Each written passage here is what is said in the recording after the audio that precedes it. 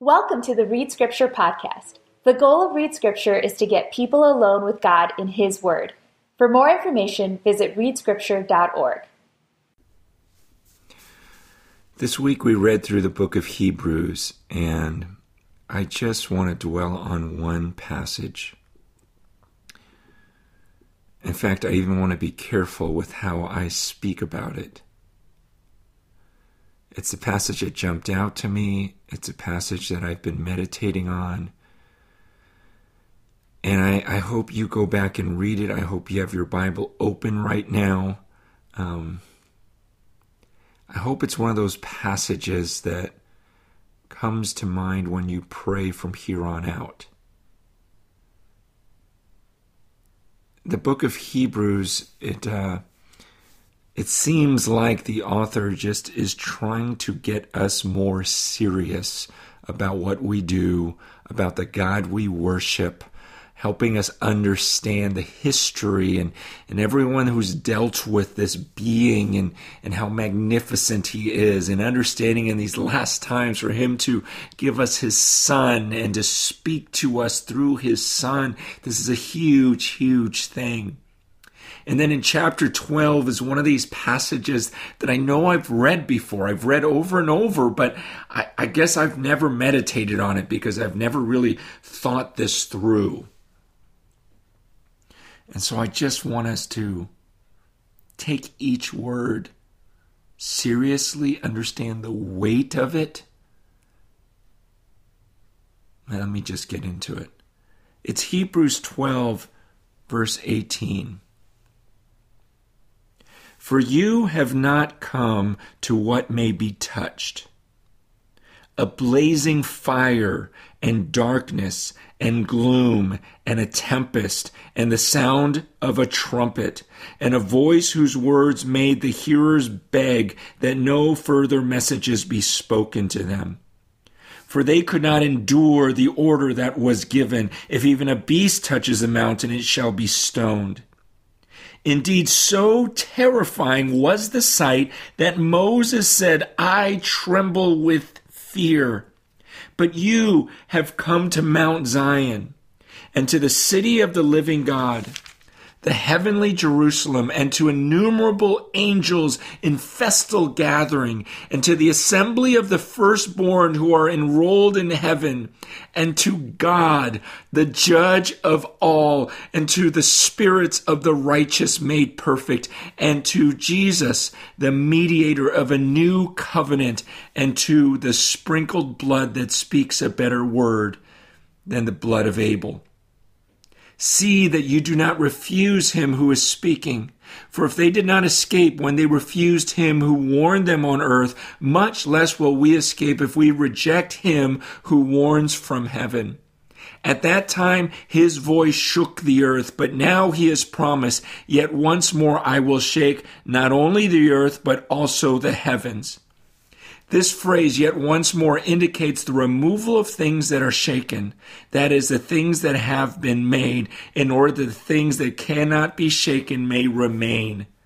Therefore, let us be grateful for receiving a kingdom that cannot be shaken, and thus let us offer to God acceptable worship with reverence and awe, for our God is a consuming fire.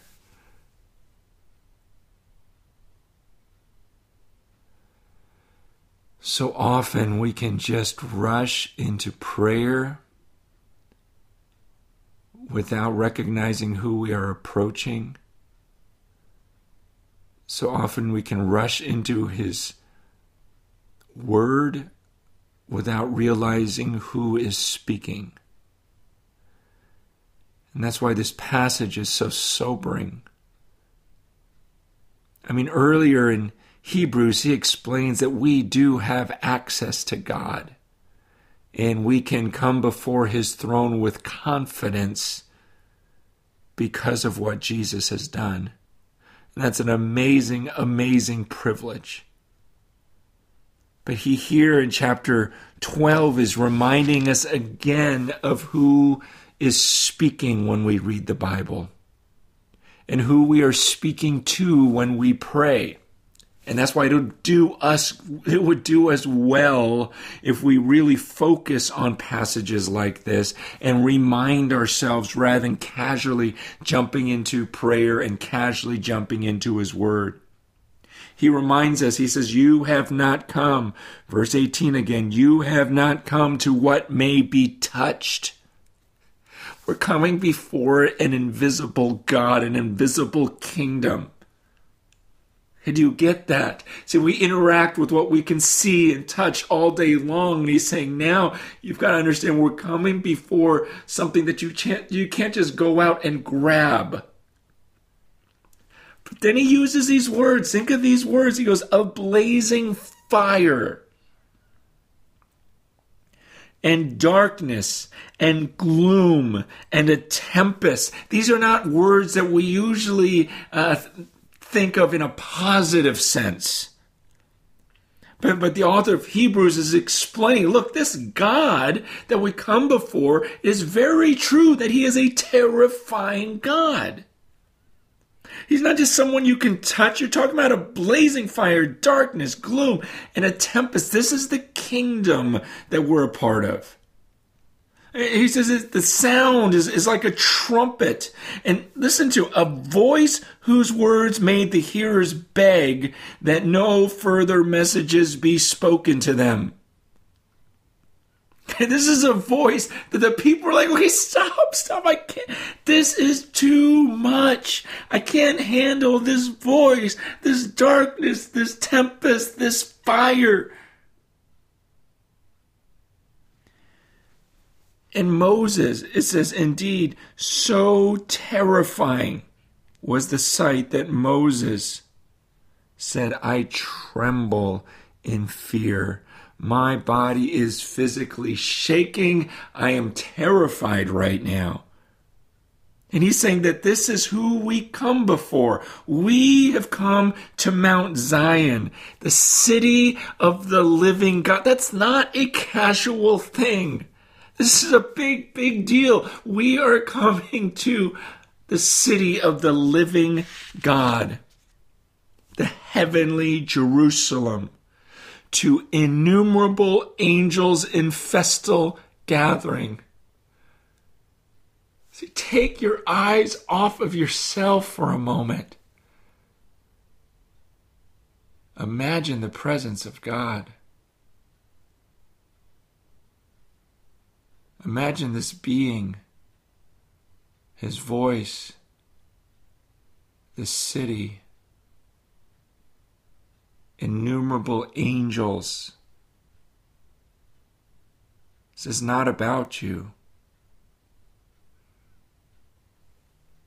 And to the assembly of the firstborn who are enrolled in heaven, and to God, the judge of all, and to the spirits of the righteous made perfect, and to Jesus, the mediator of a new covenant, and to the sprinkled blood that speaks a better word than the blood of Abel. Do you see the beauty of this kingdom? Jesus, the mediator of a new covenant. So you come before the judge of all. And you also come before Jesus, the mediator of a new covenant. He goes on to explain that, when Moses ascended that mountain back in Exodus, God shook the earth. That mountain was shaking. Moses was trembling. The people were terrified. And God says there's going to come another time when he doesn't just shake the earth, but he shakes the heavens. And he talks about how he's going to remove the things that have been made in order that the things that cannot be shaken may remain. Therefore, let us be grateful for receiving a kingdom that cannot be shaken. Understand that we are a part of something eternal. Okay, that mountain could be shook, and the earth and the heavens as they are can be shook. And he talks about how he's going to remove these things, but there's going to be that which is unshaken. He says, let us be grateful, because when that time comes, we're not going to be shaken, those of us who are part of this kingdom. This is what we have signed up for. This is what we're a part of. And he says, therefore, let us be grateful for receiving that kind of kingdom. You see that terrifying being, the darkness, the gloom, the tempest, the blazing fire, the voice that made people scream, stop speaking. See, now we're a part of that kingdom, and we should be grateful. It's like, wow, I don't have to face this God as an enemy of God, but I'm actually a part of this unshakable kingdom. I'm a part of these innumerable angels in festal gathering. I'm a part of all of this, and here's the judge of all, and here's the mediator, Jesus, and I'm actually on their side, and so I'm extremely grateful because I'm a part of this kingdom that can't be shaken. But the result of, therefore, let us be grateful. He says, and thus let us offer to God acceptable worship with reverence and awe, for our God is a consuming fire. When you worship God, is it acceptable worship with reverence and awe? Is there this reverence, this awe, like, I am coming before him. I'm coming before someone who can't be touched. This blazing fire, this gloom, this darkness. Moses was like, I'm terrified of this. Like, do we get this? And when we worship him, are we just singing songs? Are we just praying these prayers? Or are we doing it with reverence and awe, recognizing that our God is a consuming fire?